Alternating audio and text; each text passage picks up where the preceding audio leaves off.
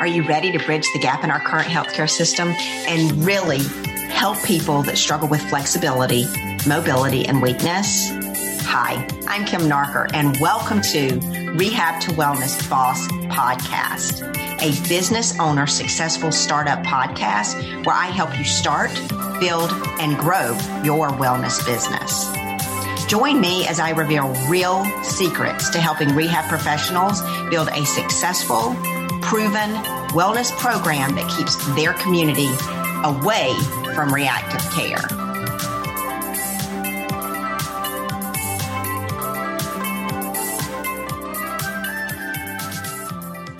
Welcome back, everybody, to Rehab to Wellness Boss Podcast. We have Robbie Woelkers on for the second time now. The people have spoken. They said, hey, bring him back on. They said, okay, well, let's do this, Kim. So I reached out and here we are. So let's rock and roll.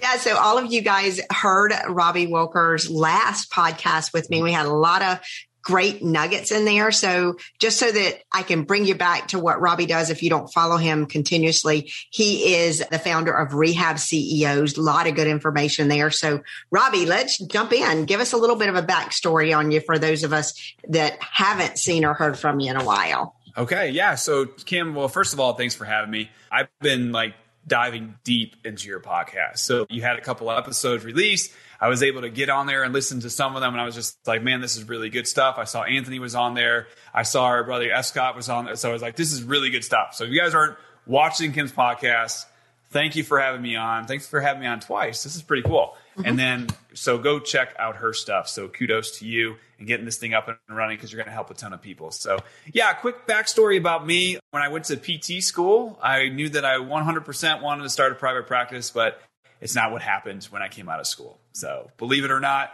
I know that we have a lot of students here taking their exam and then they're going to try to pass their boards and get their license and stuff like that. And I took my exam and the little piece of paper came in the mail and I opened it up. Well, at the time, we got mail and you could do it online now and all this other stuff. So I got my result and I passed by one question. That was it. So people don't know that. So you're the first one to know that I passed my board exam by one question. And it was just crazy to me because I could have went any which way. I could have failed. I could have had to take it over again. And what if I didn't pass it? It was kind of crazy. But my journey has started with just one question to the good. And that's all I needed. And then I was off to the races. So I went and my wife lived in Virginia. And I was up in Pittsburgh at the time. And because I went to Chatham University for my doctorate, which is up by University of Pittsburgh. And when I was applying for jobs, because she was down here, I was up there and I applied. I saw this owner had a job offering and they interviewed me while they were on the phone in Home Depot. And I was like, do you want to do anything formal? They're like, no, you sound great. When could you start? And I was just like, I don't know. I'm trying to come down as soon as possible, but they're like, great, start Monday. So that was Friday, interviewed in Home Depot, and I'm starting Monday, getting my stuff from Pittsburgh to come down to Virginia, which is crazy. So it's I did not know that story. That's cool. So, it's funny you say that, Robbie, because when I got my test results, and ours were at the time, because mine was in 1993 that I graduated. Ours were mailed. You had to wait for 6 weeks to get your test results. And mine, I think it was 5 questions more than passing. And I thought, I'll never show or tell this score because that's horrible. You got to tell your story because there's someone out there that might be stressed out about it. And I think personally, it's just the board exam, it's a big test. Because we did admissions at Chatham University. And the thing there is, when people would always come in, we're like, hey, these GRE scores, walk us through that process. Why are they a little bit lower? People would be like, well, you got to understand, Kim, I'm just not a good test taker. And what they were really saying is just hey, by the time I'm done with PT school, there's this thing called the board exam, and I might not be able to perform on it. Well, not only that, right? I studied in the evenings, and I scheduled my test for the first thing in the morning.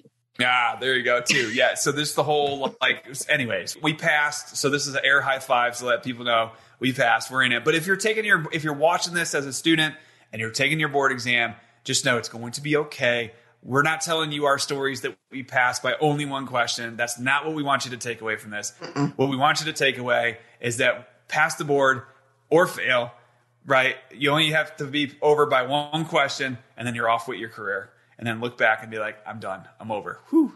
So that was the hardest part of everything. Like, it's just like passing the board exam. All this other stuff was just easy, right? Exactly. Because nothing's worse than trying to pass your test and that stress. Like, I always tell people there's like school stress of trying to pass, and then there's like business stress and trying to get this stuff figured out. So I know you were mentioning a lot of your owners are new startups and they're trying to get to the next phase and what that looks like there. So, I think for me, when I first started, like how I became a practice owner was totally random as well. So I got a job there with the Home Depot company. They hired me, but they were a PT and chiro hybrid clinic.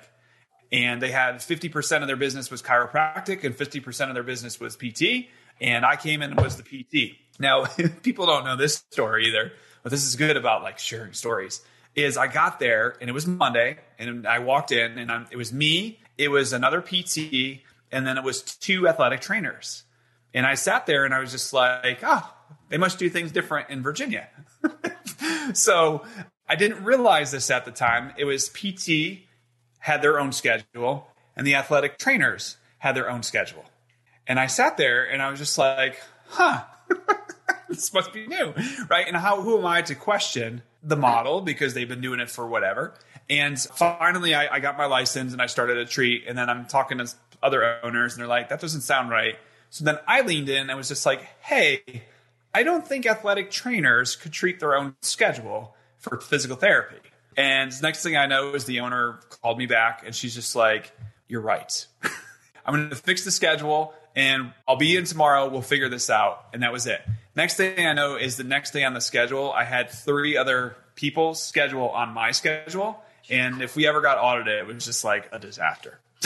So everybody for 2 units apiece. Well, yeah, it was just like, now I got 2 athletic trainer schedules on mine. We got to figure things out. It was like damage control. But long story short there, like, so some of you are new grads going into physical therapy, or you're just starting and maybe you're looking for your second job.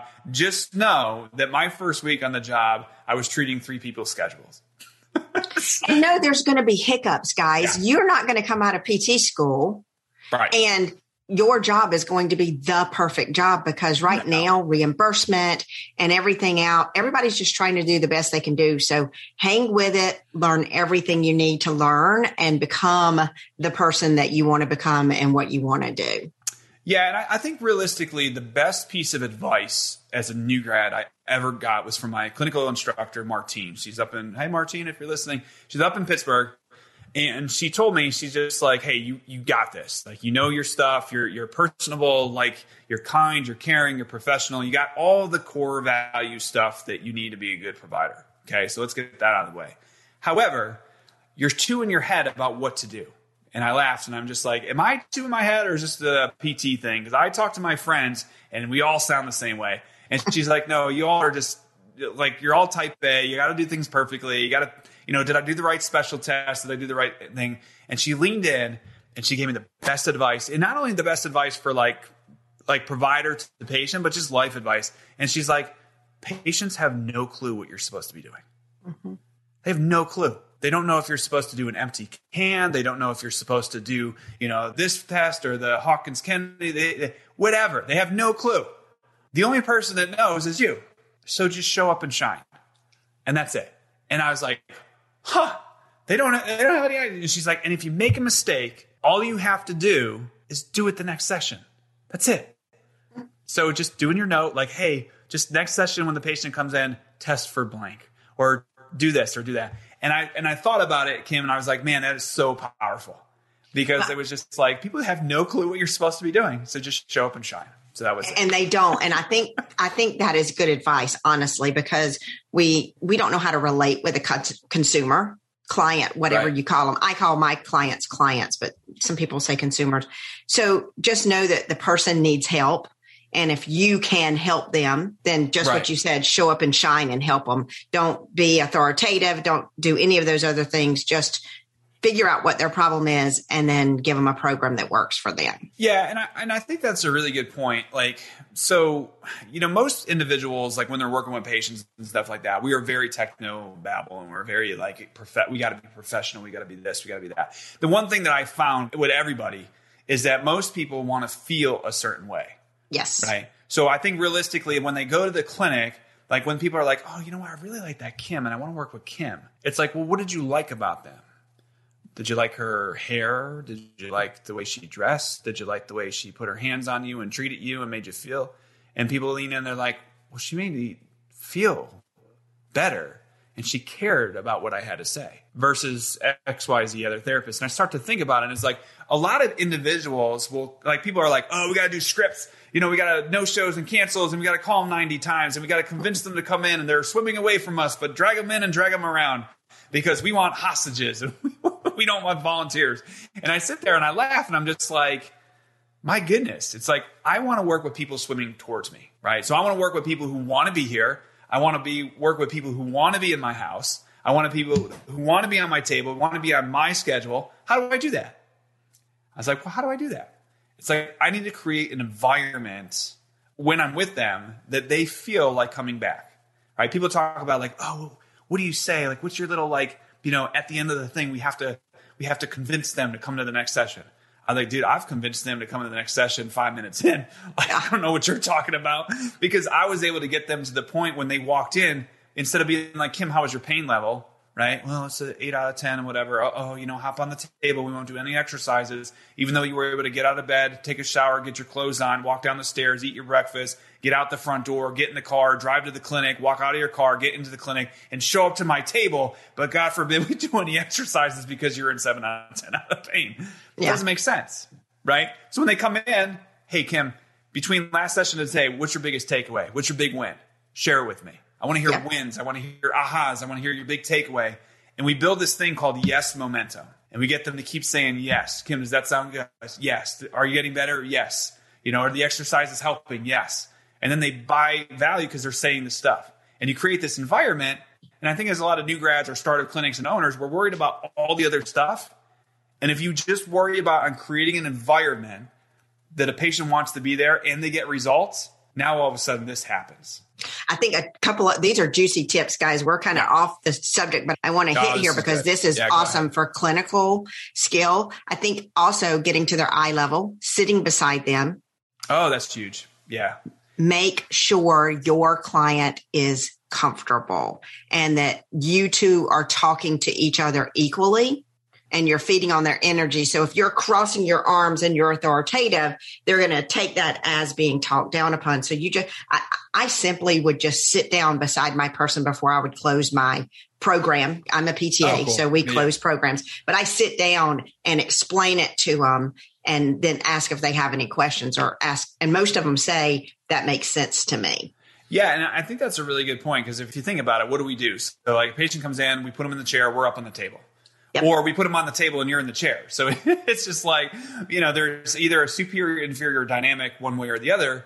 So if the patient's above you, they have the power to say no, right? So because they're the authority and then you put yourself in a stronger position. Whereas if you're the authority and you're speaking down on them and it's just like, do you understand what I have to say? They sit there and they're just like, I feel like you're attacking me.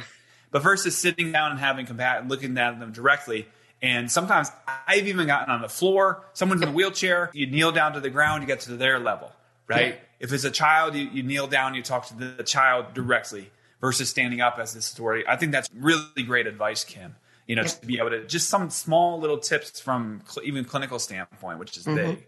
But, and then another one is when you introduce yourself to that person, instead of coming out and saying, hey, I'm Robbie Woelkers, I'm your PT today. You come out and you say, oh my gosh, I heard you have a problem getting down off the floor and you want to learn to get back up off the floor again, picking up your grandchild. Head on back. Let's get some testing done and get you started so that we can start getting you into those harder positions. And they go, you just blew my mind. Like, you know what's going on with me already before we even walk back to the room. Yeah, I read your intake forms. Don't worry.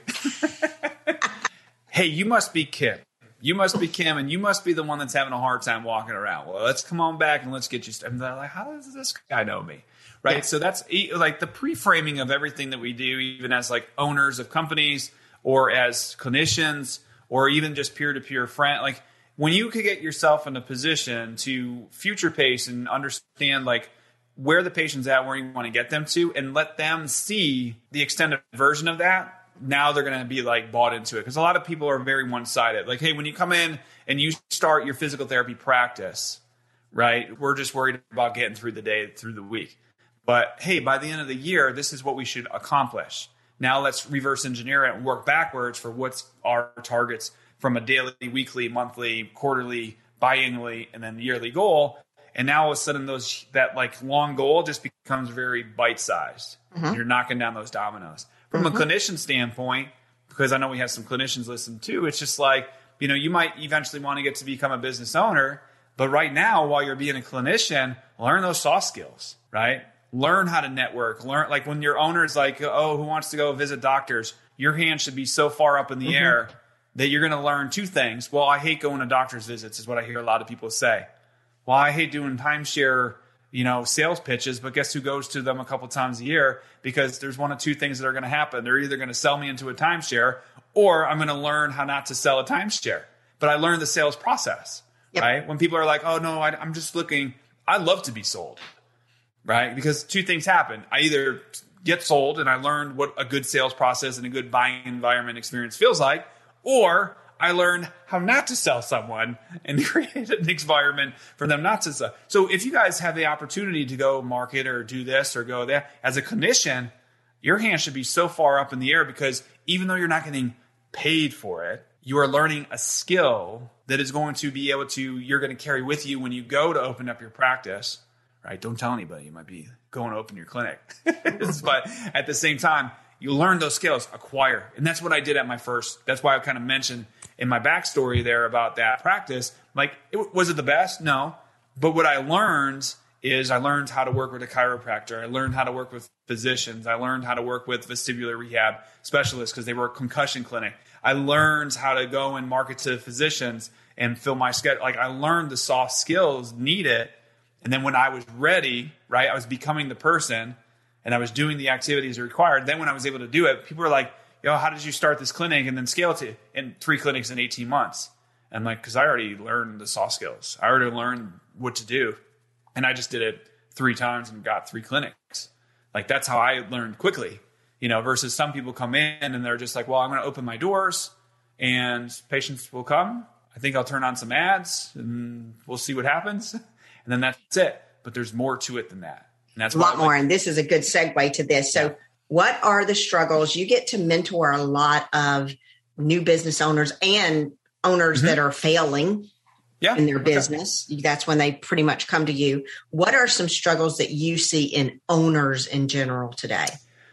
Yeah, I think owners need to understand a couple of things. First, they need to get out of their own way. And I don't mean that in like get out of their own way, like they're in the way and bottleneck. I need get them out of their way because they're too visionary. They have too many ideas and there's not enough implementation. So, and then they cause what I like to call, a whiplash, and their staff is kind of along for the ride. It's like, well, we're going to do this, or we're going to do that. We're going to do this. We're going to do that. We're going to try this. We're going to try that. We got a new Facebook strategy. We got a new Google ads. We're going to do this. And then all of a sudden the staff is just like, what that causes, Kim, is it lacks trust. They lose trust in their team. And I think once you lose trust in your team members, then whatever decisions you make going forward is lost. Yeah. But at the same time, if you keep building trust with your team, and the way to do that is you make a decision, you have follow through, and then the team members are like, oh, that worked. And then all of a sudden, hey guys, that works. All we have to do is add this. This is the next component. And then they add that, and it's like, oh, that worked too. Yeah. And now all of a sudden you're stacking wins versus stacking losses. And I think that's the key, because what happens as a business owner is we haven't developed mastery, that subconscious resource that, like, if I do this, this is the result that will occur, right? If I need to do lead generation, like if I go out there and put out video content and I do it consistently, I'm going to generate leads. I know that. Like, that's business. Like, I know that if I put myself out there content, I'll get leads. But what happens is they're like, well, maybe I'll try this and maybe I'll try that. And they pivot too quickly when they're so far away. So I think from an owner, just to kind of pull that all back together, is that most owners are looking for other people to solve their problems. And it causes either whiplash with their staff, shiny object syndrome, or realistically, it causes paralysis because they get so worked up that they don't make a move. Yeah. This is a really good example. So I have an owner that had a laser. I don't know if you have people that have Light Force laser or cold laser or whatever it is. But I put out a post in our group. Hey guys, listen, I got a practice owner.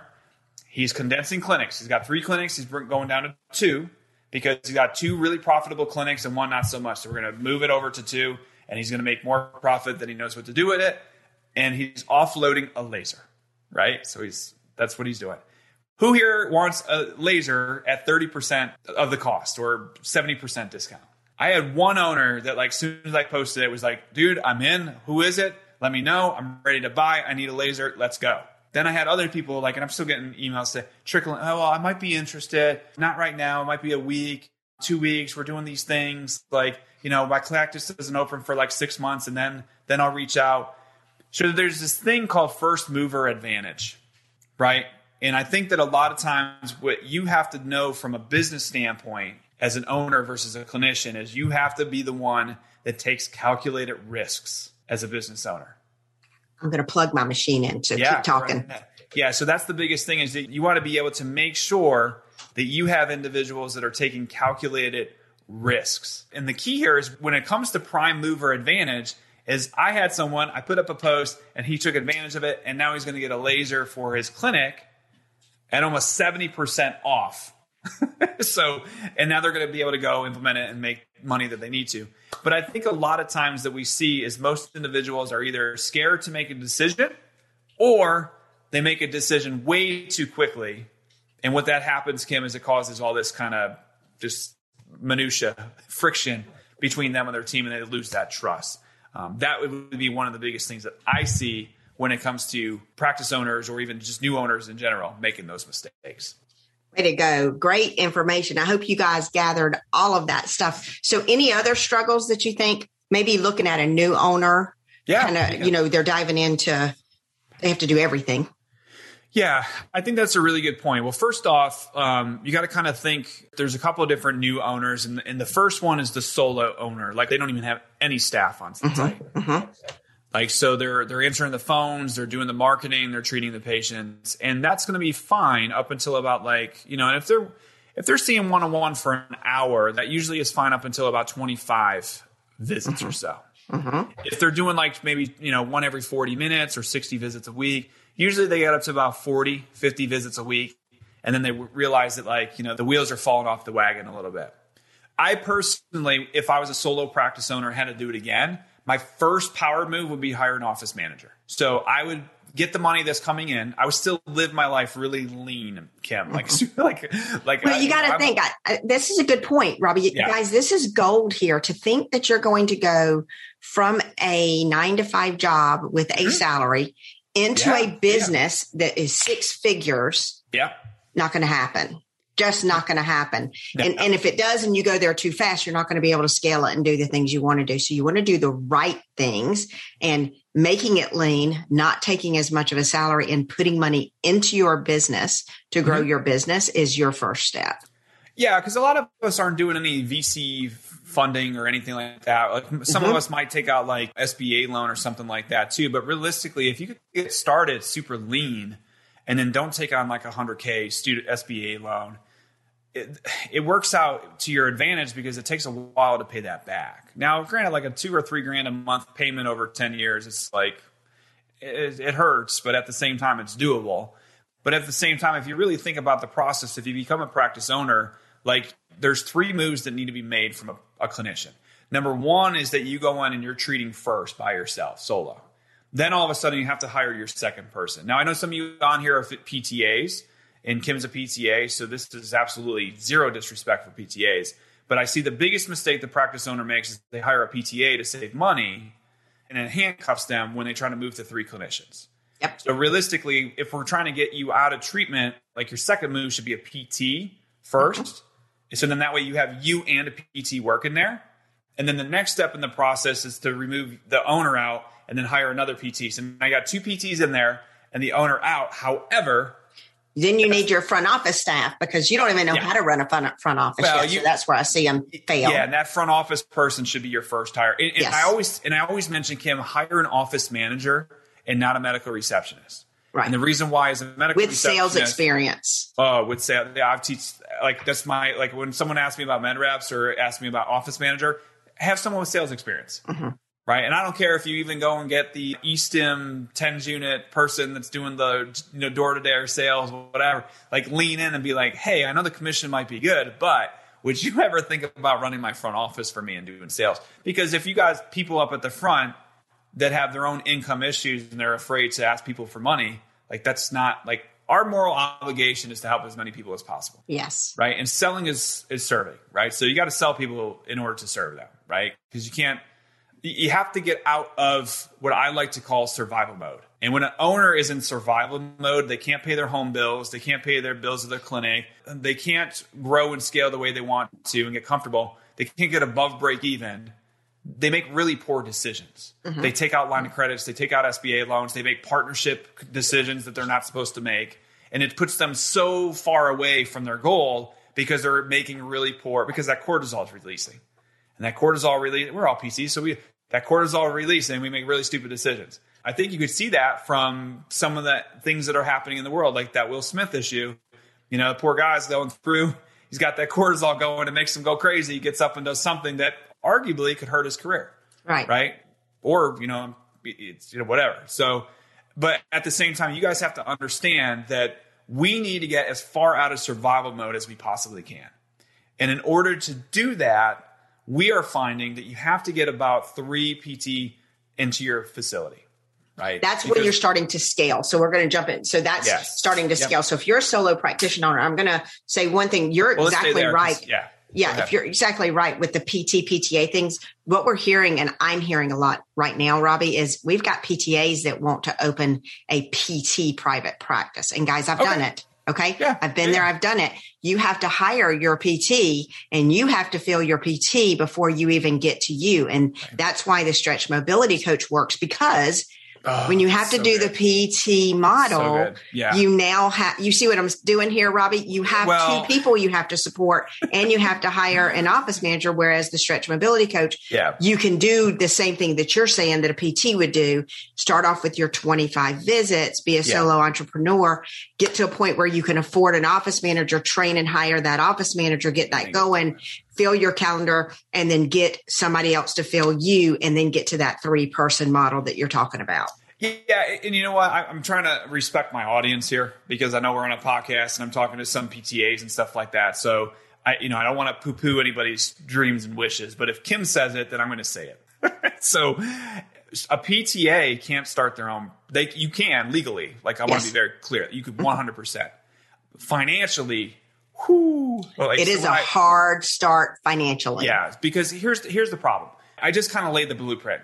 PT gets in there, does the evals, does the progress summaries, does the discharges, right? Does the routine visits. Now all of a sudden a PTA comes in there and now you want to get paid, but then you also have to pay $60,000, $70,000 or $80,000 salary to a PT. Don't know if you know what the math is there, but that's anywhere between $5,000 to $7,000 a month. Mm-hmm. So where are we coming up with that money? Unless we take out a loan and now we could float them, but now you got to pay them for 3 to 6 months to get full. And now we got to turn on the marketing and fingers and toes crossed. You got a lot of stuff to do. And the other thing though too, Kim, is when you have 2 clinicians like that, I think, you're asking me kind of like big mistakes. I think one of the biggest mistakes that most people make is they don't have a big enough space to grow into. Right? People do. You're exactly right. Yeah. Let's everybody listen to that. You think you just need a little room that's 500 to 600 square feet, and that's all you need, and you outgrow it really quickly. You outgrow it really quickly. And I was actually just talking to an owner the other day, and he called me for advice about opening up in a 3rd location. And part of the process was, hey, like when I open, I got to do a 100K build out, and I got to do all this other stuff. And I just leaned in and I said, listen. Well, honestly, Kim, COVID and stuff is crazy now, right? So COVID and build outs and, square footage and contractor cost and people aren't doing abatements for rents. They're not giving the whole 2 to 3 months buffer. Like it's the Wild West out there because everybody's trying to recoup money for what they lost during COVID. Right. Which makes no sense because we all got PPP loans. So anyways, it's like I hear the excuse, but if you didn't get your loan, it's on you. But at the same time, I sit here and I leaned in. I said, I just have one question to ask you. What's the square footage? And they said, well, it's 1,500 square feet. And I say, that's 2 clinicians. Mm-hmm. It's a 100K loan. And you're going to fill that thing up in 6 months. And you're going to have to go and do another 100K build out to a 3,000 square foot facility. Yep. So why don't we just do that first? And they're like, well, I don't know. And I'm like, well, what do you mean you don't know? Is it a fear thing? Or is it like, you don't know if you could scale that high? It's like, well, this is just a good, so already like talking through, like, and I said, listen, I'm not even just saying like, if it was me, it's a no. I was like, as your friend and as like I'm your, mentor, you're my client. Like, I cannot let you do that deal. I just can't. Right. So I see all the time where a lot of practice owners, what they do is they get into these deals and it handcuffs them. And then they get resentment towards their business because they feel like they could have did something else and they have all this money wasted. Your decision making in the front end is going to be able to determine like how much revenue you'll be making on the back end. If you're a physical therapist and you ask for a $55K salary instead of $60, well, you just jeopardized $100,000 over the course of your career. Congratulations, right? If you negotiated 65 instead of 60, $5,000 over 10 years is $50,000. So it's just like you're on different trajectories. For my practice owners, getting into rents, getting into partnerships, getting into situations where like they're handcuffed and they can't grow their business is a really vulnerable place to be in. Mm-hmm. Mm-hmm. So people lean in now and they're like, okay, you got me interested and you said a lot of things what I shouldn't do. What should I do? So, right? Because people are like, well, Kim just said if I'm a PTA, I shouldn't be opening up my own practice. And Robbie's kind of agreeing with that. And I'm not saying don't hire PTAs. There is a way to do it if you're a PTA and do it. I don't know why you would do it with the reimbursement the way it is right now. Right. And reimbursement schedules. It's different than it was with me. I started with a part-time PT and I was able to do the marketing and it worked for me, but it's very, very hard to do that. Yeah. So why would you I'm cool with resilience and perseverance and hustle and grind and, but there's a really cool quote. It's the you could always tell who the pioneers are. They're the ones with the arrows in their back. Mm-hmm. So it's just like when I hear that, I'm just like, huh. So what do you do? Like when it comes to business, like how do I like you're saying a lot of stuff, but what do I do? It's just like find out who is successful in your space. Mm-hmm. Right? I don't know about you guys. I could argue that Kim's been pretty successful. Right. And I would look at what does she do? Because she already has the arrows in her back. Mm-hmm. And she was able to figure out like, oh, okay, I did this, I did it. But if I had to do it again, this is what I would do. Mm-hmm. Right. So now Kim's giving you the next blueprint. The easiest barrier to entry is start to stretch mobility. Because here's the thing, guys. Like I know you're trying to, if I had to do it again, I wouldn't have gone to school. So get that off the plate. I would have been a marketer in business. You don't need to go to school per se. Like there's merit to that. And we got to get our degrees. But at the same time, like you don't need to go to be successful. If you want to go to be a clinician, yes. But to be successful, no. Right. At the same time, you got to understand that someone like Kim, she's already put in the work, right? And has the I've broken down so many different clinics. And I know like if you're a PTA, like we ain't bringing you into a PT clinic until we get 3 providers. Right. And the reason why is because if someone calls out sick or someone goes on vacation or someone this or someone that, I can't have a PT and a PTA because this PT goes on vacation. Well, then what am I doing with all the visits for the PTA? Exactly. Who's seeing Medicare for 2 weeks a year while they're out? Mm-hmm. This guy? Probably not. So it's just like we need to figure that out. So what's the next step? Well, I need barriers here. So if I only have 2 people and one quits, well, now we're in a situation. So I need another layer. So we don't recommend bringing PT, at least in my program, we don't recommend bringing PTAs on until 3 providers, 4 providers. And then even then, people are leaning in and be like, well, they can't see Medicare. Right. Medicare is cutting reimbursement. So think about this. Like PTs are trying to phase you out, right? Unless you're really busy and they can't hire a PT, so they default to a PTA. Right. And then the other thing is that they're getting into situations where they're like, well, they could work for me, but they could only see the crap insurances. So you're seeing all the workman's comp, you're seeing the Aetnas, the United Healthcare, the capitated $50, $60, $70 visits because they consider you cheap labor, right? Mm-hmm. Think about that. They consider you cheap labor. It's the truth as a business, yeah. And then they want to bring you in. So if you're like, well, I would feel a certain way. I'm not cheap labor. I'm going to run my own thing and I'll show you. Well, then I have this vehicle and success leaves clues, right? So success leaves clues and it's showing you that like, just go start a stretch mobility and now you're off to the races. And now you and all your PTA friends could just be working over here and then crushing it. Mm-hmm. And then be like, and then you're going to be laughing because you're setting your own rates and you're growing your own business and you're scaling and you got 5 PTAs working with you while these PT clinics are sitting here scratching their head. Like what happened? Mm-hmm. Mm-hmm. And now you're going to knock on their door and be like, do you need that mobility? Because we could add it as a wellness program. Let me show you how, right? So now you're off to the races there too. So I think realistically, Kim, there's a lot to kind of unpack there, but I think it's really important because no one talks about this. That's why I'm so thankful for someone like you to have a platform and a podcast, because you're going to be able to shed light on things that people just don't know about. And it's going to save them a lot of time and resources, where me and you are still probably paying back some of our mistakes. Oh, a lot. Yeah, for sure. Yeah. So it's just like, and the other thing, guys, too, and I want to make this very clear, and Kim hasn't brought it up, but I do want to shed light on this. Some of you are thinking partnerships. So, and I think that there's some merit to a partnership. And I had I'm not biased here. I had a partnership. I think if I did it over again, I could have easily partnered with somebody else, which I think we would have had success with. I had partners with 8 other guys, and it was great. It's just, it's hard to split $1 9 ways, right? So I've had partnerships. But the only thing, though, too, is just like when you're starting out and stuff like that, if you're going to partner with somebody, you have to partner with someone who is your strength or who is your weakness. Correct. Right? So at the same time, who can do things that you will not be able to do, and exactly. They do it well. And who is that person? Because if you're a PTA and they're a PTA and you're going to partner together, just do it yourself, right? So if you're going to come in and you're the clinician and you're the talent when it comes to fulfillment, then be the talent when it comes to fulfillment. However, partner with the marketing and salesperson to grow the company. That already knows how to do it, that isn't learning. Knows how to do it. Yes. Yeah, and we're not talking about someone who's in an HVAC repairer and they know how to get customers and they've never done PT before. Partner with somebody there. And you might be sitting there and like, well, I don't want to give equity in my company.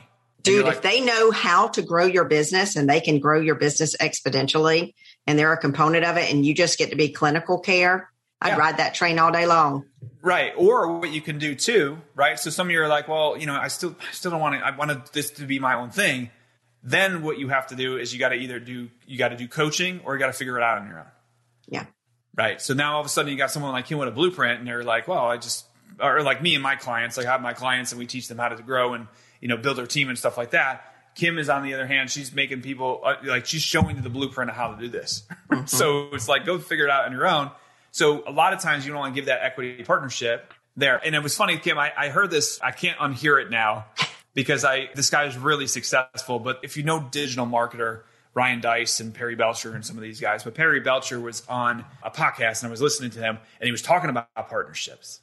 And he's like, and he's got that real raspy voice. He's like, I have so many partnerships and businesses because I'm the minority owner. And he's just like, I don't have to worry about those businesses when I go to sleep at night. So I thought about that and it was like, you could do partnerships, but everybody wants to be 51 and not the 49%. Right. So everybody wants to be the decision maker. As far as I'm concerned, let it be the other person's problem and I'll come in and do some consulting and we're off to the races. So I'm with you, but I think we're getting older and we've learned a lot and our struggles is where that's what I'm saying. So I'm letting you guys know from our mistakes, this is kind of where we're at with that. But those were really, really good questions, Kim, because I think that, a lot of individuals get stuck in that early, like if I just knew that this is the blueprint I should be on, I could just go all in and do it. Right. But I think what happens is we get into this circle of despair where it's just like, if I go down this road, is that the road that I was meant to go down? And will I serve the people that I was supposed to serve? Or did it take me further away from my goal? And I think that that's where most people struggle with, especially from an owner standpoint or coaching, is that like you sit there and you're like, oh my gosh, like if I go down this road here, I'm gonna easily spend 3 to 5 years doing it. And it's just like, was that the right decision? And I think both of us, it's hard to make that call.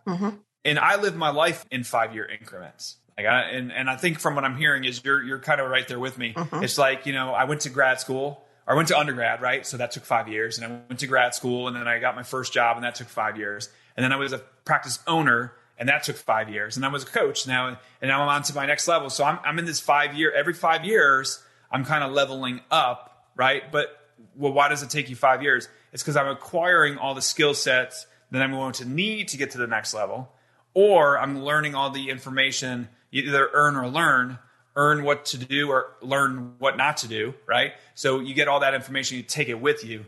But I think the absolute worst thing that I'm seeing with most people as I get older is this. There's a really cool quote by Mark Twain. It's just like, I don't want to mess this up, but he says, a lot of men want to live to 92, but they die at 29. And it's just like, and I sit there and I think about it and it's just like, that's such a powerful quote, because a lot of people want to live long, but realistically they die, their dreams, their aspirations, their everything just dies right at 29 or whatever the math is you want to do. They want to live to, 82, but they die at 20, whatever the number is that they use. But I sit there and I'm thinking about it, and I'm looking at peers, neighbors, I'm looking at family members, and they're just here, right? So, and as an entrepreneur, you're always going to have the itch to keep going. And you're going to get to it, and you get to that level where you meet and people just don't understand you anymore, and that's okay. But that's why you have to go find people that are like you, or else you'll think you're different and goofy. And we are different. We are different. Just try and change the world, that's all. One PT at a time. One PT at a time. That's one right. PTA at a time. So that kind of segues us into the second question that I have for you. Like, where are they failing? Well, fear is a component of it. Overwhelm is a component of it. Would have to say that those people, I think a lot of the new owners that I'm talking to don't know the direction at all. So they don't, they think that when they open a business, that it's supposed to just run. Right. Yeah. Not that something's going to take 5 years to get there. Well, I could already tell you right now, I work with owners that are in business 5 years and they're still not there. So it's just like, so where's the disconnect? Is it the startup? Is it this or is that? The problem is, Kim, is we didn't go to business school. So, and when I did. That was my first 2 years before PTA. I would do business administration. That's why you are where you are. And that's why you got there so quickly. So when it comes to most practitioners, like, what do we want to do? Like, we went and tried to figure things out. We're type A individuals. We're quick starts. We want to know now. We want to figure things out. We're scientific. We're data. We're doctors, or we're providers. And a lot of doctors like to do what? We like to learn. So we don't like to implement per se. We just like to learn things, because if we're learning things, we feel like we are doing something, and we stay into this, what we call our flow state, because it's hard to learn things, but at the same time, it makes us comfortable. So we just kind of stay here. But then when we go to learn skill sets for business, like how to get more leads, or how to convert those leads, or how to, provide a really good experience for the patient, and how to follow up with people on the backside, and how to get them to come back in if you provide a good experience. And then, oh, by the way, we have to do all of that while making sure that our staff doesn't quit. Right. Or leave or get overwhelmed. Because here's the thing, when we're not treating, we're telling them to do work, and then when they get busy, they get overwhelmed, and then they say they need to get paid, and then there's all this whatever, and then you sit there and you scratch your head and you're like, I'm doing all of this to make this money, and I could have just been doing this in home health to make the same amount. So exactly. why and have a life. Why would you stay in the game? And the reason is because it's more for personal fulfillment, right? So you don't want to just do the show up, treat, do your notes, and go home. You love the strategy. I was just on a call the other day, and I said, someone asked me, they're like, do you miss anything about like running your clinics? And I said, you know what? Honestly, the only thing I really miss is being able to show up to my team meetings, come up with a strategy, assemble my team, and go execute. Like, that's what I miss, that kind of like that dynamic of it. But other than that, I'm doing all the other stuff just in a different vertical. But having like that team dynamic was interesting. But realistically, it's just like, we have to understand as we go through, and you're going to feel paralyzed to make decisions. And the reason why is you're going to hear something. And it's the frame that you put around that fact, either positive or negative, is going to decide what action you take, right? So if you put a frame around something like, okay, I'm going to start my business, right? That's the fact. And it's going to be hard. Well, then that's the story you're going to tell yourself, right? Because if you fight for your like limiting beliefs, you get to keep them. So it's just like, so realistically, it's just like when you hear something like, okay, if I hire a physical therapist, so that could be a fact. I need to hire a physical therapist.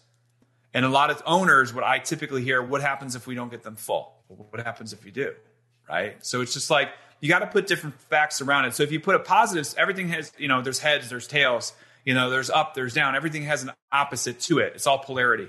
So realistically, if something's negative, there has to be a positive. So just focus on the positive. But people are like, oh, well, that's easy, Robbie, right? Mindset, just focus on positive, do your affirmation. I'm here to tell you right now, and this was really powerful information I got. They're like, it's okay to always default to negative. Actually, you're always going to default to negative thoughts. Always, right? What if I open a practice and it fails? What if I, hire my first person and then I train them and then they quit? What if I turn on Facebook ads and I don't get a single lead and waste $500? You will always default to negative. And I said, well, why is that? They said, because there's 44 million years of primal thinking of how to survive. And you're not going to beat that. So here's what you have to do. The first thing that you have to do is accept the negative thought, right? So if we hire a PT and they don't get full, what's the worst thing that could happen? Well, we fire them. Go. We let them, our business defaults and we go bankrupt and we have to sell our house. No, you just fire the PT and now you're back to square one. Okay. And now reload and hire somebody else and fill them up and do what you were supposed to do, but didn't. But no, so first of all, what happens? What's the worst case scenario? Well, if we don't fill them up, we let them go. So if that happened 1,000 times, would you be okay with that result?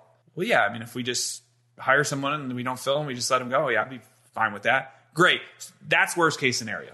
And you just told me if that happened 1,000 times, you'd be okay with that. So now let's just focus on the positive. What's the positive? Well, we hire them and then we fill their schedule in like 6 weeks. Great. So now ask an empowering question, right? So the empowering question would be like, how do we get them full? What do we need to do? And it's not that hard. It's not that hard. You just have to figure it out. 35 patients 2 times a week, they're full. Congratulations. Exactly. It's like so now the question is like, how do we get that? So working backwards. But the key here, guys, is a lot of us sit with negative. That negative is going to cause an emotion. That emotion is going to cause doubt. And then that doubt is going to cause paralysis. You're not going to do any action move. But if you focus on the positive, you're going to be able to get what we like to call anticipation.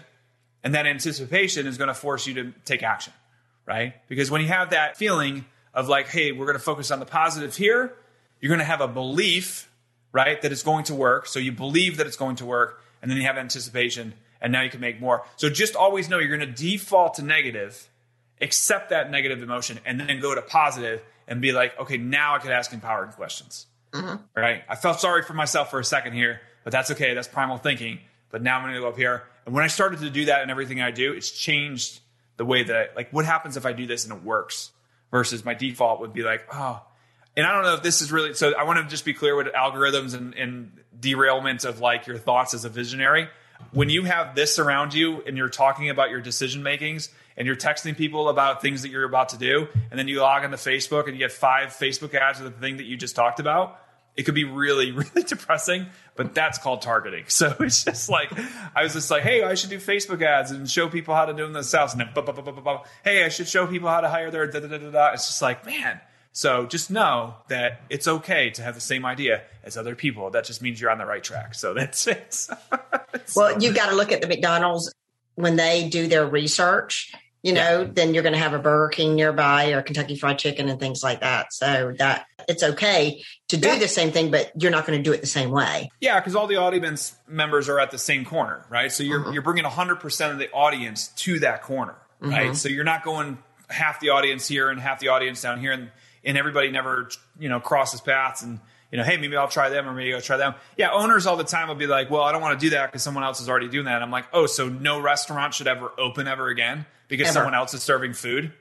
And they're like, well, that's food. That's not PT. I'm like, oh, because you're just like this. Nobody hurts, right? Nobody gets in pain. Yeah, because you're just this amazing unicorn that, again, guys, like if you're going into a niche that nobody's doing, then you're probably in the wrong. Like I'm telling you right now, there's very smart people out there and there's very small blue oceans. Like a lot of it is purple.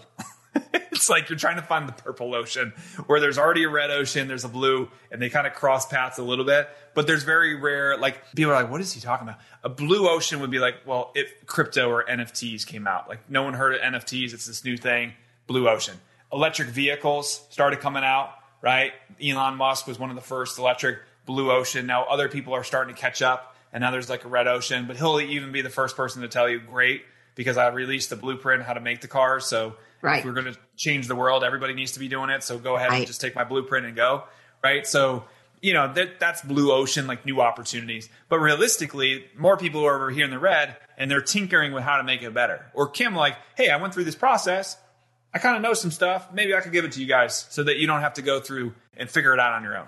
So, then, to be fair, some people might make it better than you, Kim, or better than me. It's my hope that as those people go through that they will, because I don't, that's how you're supposed to do it. Celebrate your brothers and sisters. So there you go.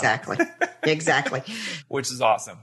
So awesome stuff, guys. You just heard a lot of stuff A lot of stuff. We always talk about a lot of stuff here. We always talk about a lot of stuff. Programs that are out there that are currently offered for people. Throw some out to me that you feel like that people are offering right now and kind of what pricing is for everybody. Do you know any? At the same time, let's try to hone this in. What are we looking for? Business coaching? Are we looking for marketing? Because it's kind of a broad. You know what? And right now, what are the two biggest things that are being taught out there coaching in the coaching field for the PT side? Well, right now, a lot of it, just because of previous, they're moving more towards kind of doing your own stuff and running your own ads and kind of learning that. Because there has been programs out there that charge a lot for them to do the ads for them. But I am here to tell you that actually the quickest way to success is having as many people do your stuff for you. So realistically, everything's going to have a cost to acquire a customer or a cost to run your business. And I see a lot of people cut corners on certain things, and it takes them further away from their goal. Yes. So the first thing that I would always recommend is you should have a coach. I'm biased. I'm a coach. Kim's a coach. Everybody has to have a coach. And the reason why is because I think that, when it's me, Kim, and another person sitting here sharing ideas, I guarantee we will get there further than if I just did it by myself, right? That goes back to the book, Who is Your Who? Yeah. Who, not what. Who, not what. Yeah, focused on the who, not how, right? So it's just who, not how, that's it. I think a lot of people, what they do is I wish I didn't know as much as I did.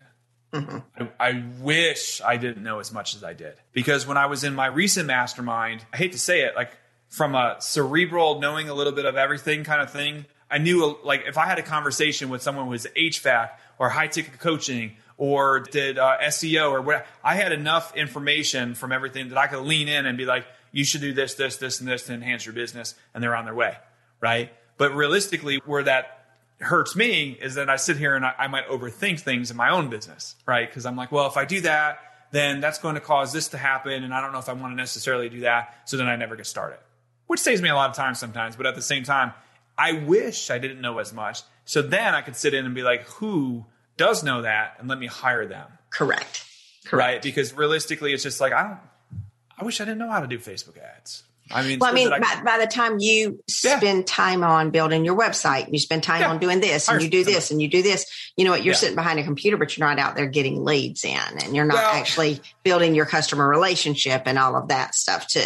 See, now this is why I asked you, because now you're asking really good questions. So coaching, focus on premium coaching, period. You have to, any money that you possibly are making each month, put some away. And then if you're going to take out, don't do this. If you're looking to open up a business, and me and Kim will both agree with this, and hopefully I'm not overstepping here, but if you're opening up a business, right, it's don't be taking out personal loans to buy programs, because there's this thing called a loan for your business that you're going to need to take out, and they're not going to want to see that you have all this other stuff taken out. Get the loan for your business and then have the coaching built into the loan, so then you could go pay anyways. I just wanted to throw that out there because I heard something terrible where they were startups. They were getting them taking loans out to buy the startup thing. And then they weren't able to get loans for their business because they took out a loan for the coaching.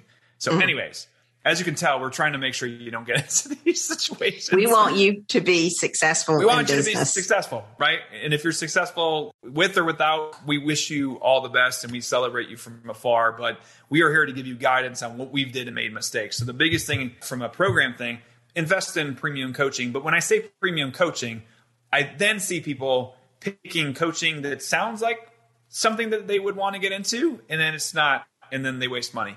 So find someone in your in your area, in your arena, that's already done what you want, and then pay them for that information. Exactly. That's exactly. Coaching, right? Yeah. So they're 2 steps ahead of you, and they're going to reach down, grab your hand, and pull up. If they're 5 steps ahead of you, they're too far ahead. Way too far. So if I'm a startup, who is at this level? They could pull me up to that 100 visit level, or who's at this level and pull. I'm going to tell you right now, I've never done 500 visits a week, right? So I can't coach somebody on how to do 500 visits a week if I haven't done 500 visits a week. Right. Or you shouldn't. Or I shouldn't, right? And now I have a couple of people that are doing it now because they were in my program at the level that I taught them with. But then they get there and I lean in and I'm like, we're kind of learning this on the fly because you're having issues that I don't know about. Because at 500, now they're making money. Now they're asking me tax strategy and investing and stuff. And I'm sitting there and I'm like, let me find you the person that could do that. Right.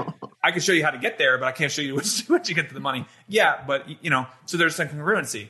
The next piece in the puzzle is that like you do realize that there's very affordable things like Fiverr, Upwork. There's like you could get a website for $100 made on Fiverr, and just pay for your own hosting so you control the hosting versus them controlling your hosting. And if you don't know what that is, it's a quick YouTube Google search.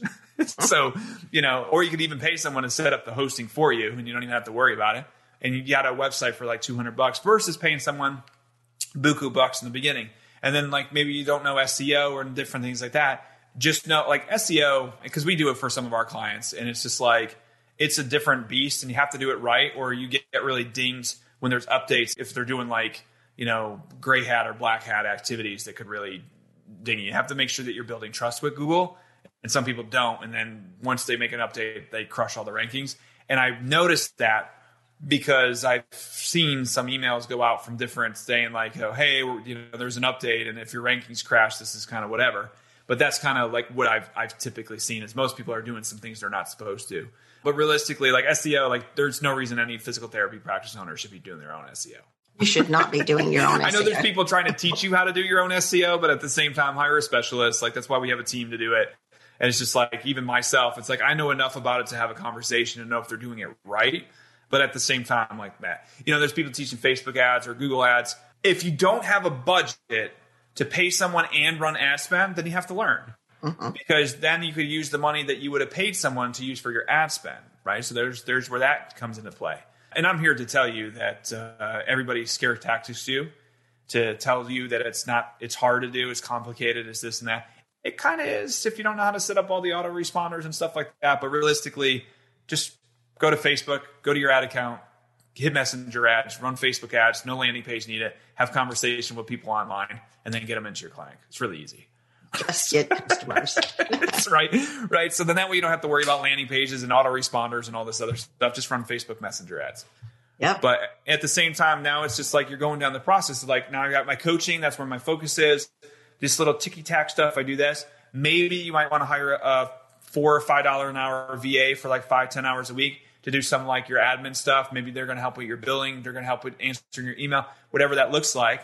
I would start getting that skill set of delegation quickly. Really quick. Well, I think I help people determine their value. So if your value equals this, then hire up to that value. So if your value is $150 an hour, anything below that, you need to be hiring out. Yeah, well, and that's really good. But I would even challenge you to say that most clinic owners are $10,000 an hour jobs. Oh, for sure. Because if I could argue that if I went to a physician office and we were able to set up a relationship and I'm now getting 10 visits a month or 10 patients a month through that one resource, then now all of a sudden at $1,000, $1,500 a plan of care, that's $10,000 to $15,000 we'll get for the company from me just going to meet and having a lunch and learn with whoever I went and had a lunch and learn with. Yeah. So I think a lot of times with practice owners, we kind of like, well, if I'm charging $150 a visit, which is huge because most people say they're only $20, $30 anyways. But I think for owners, I always want them kind of thinking bigger. And it's just like, think about your packages. So if it's $150, it's like, well, that's one-on-one fulfillment, but you guys are selling packages of however much you are. So think about how much that package. So you selling a package in one instance, you just made like, so 10 visits at $150, you're right? So $1,500. $1,500. So your value in theory, your T value is $1,500. Because what if I just had you answering the phone and selling people into the program and not fulfilling? Well, now I'm doing a $1,500 an hour job. Mm-hmm. Okay, cool. Well, now all of a sudden I do an event and I bring all these people in and I close the event. Now 10 people just bought my program at $1,500. Now I'm at $10,000. So you got to kind of get to the point where you're doing the $10,000 jobs versus the 10, 20s, 50s, 100s. Exactly. Yeah, that's huge, Cam. That's really good advice. Yep. Yeah, but I think realistically that mistake of not delegating on the front end and not learning that skill quick enough hurts a lot of owners. It really does. And I think not putting your money into your business to market, because marketing, you got to market your business. Yeah. And we kind of covered this on the first podcast where I talked about like most startup clinics, you just don't have enough goodwill built into your company to really rely on internal marketing. That happens. Mm-hmm. The turning point is about 3 years that I typically see. But once you're over 5 years, 60% of your business should be internal marketing. Mm-hmm. Should be. Right. Mm-hmm. And then that way you just turn on ads on and off as you need it. but you're either doing sweat equity in the front or you're doing Facebook, Google ads, postcards, whatever, any paid media. But realistically, I would just make a list of like 25 different businesses or physicians. And then I would hit that list really hard because other businesses already like who's got your patients, who already has a list that I could leverage. BYOA, borrow other people's audience kind of thing. Borrow your own audience. So that's kind of what I would like look at, and that's how I leverage that in the beginning. So if I had to do it, I would challenge people to be like, okay, I got 90 days to fill my practice. So what do I do in 90 days to fill my practice? How many patients do I need? How many visits is that? You'll be surprised. It's like 30 patients. It's easy to get, but you have to do the upfront work first before you start going, oh, I just want to see this person and this person. Right.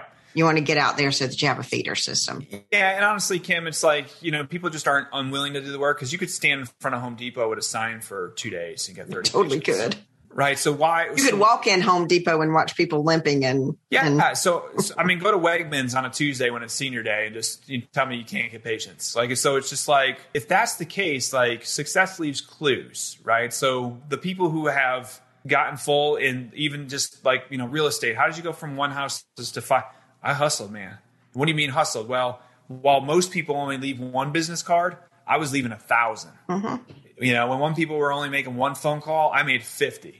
So volume is key in the beginning, right? So that's kind of where I wanted to get to. So awesome, Kim. This has been a blast as always. It'll probably be like it's like an hour and a half podcast. So that's okay. It was really good. I feel confident about this one. This was good. So all right. Well, everybody, I hope you enjoyed Robbie. Robbie, tell us really quickly how to get in touch with you.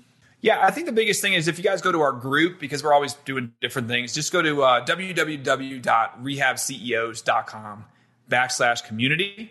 And you guys will be able to get into our group there. And we do a live weekly training starting on Tuesdays. So feel free to join us on Tuesdays for our live training. And then if we have any programs or anything coming up, we'll let you know there. So cool. Cool. Robbie, thank you. And we'll just have to get on and talk about another subject another time. There you go. I'd be happy to be on. So appreciate it, Kim. Thank you guys for having me on. And look forward to maybe seeing you on the next one. All right. See you later, Robbie.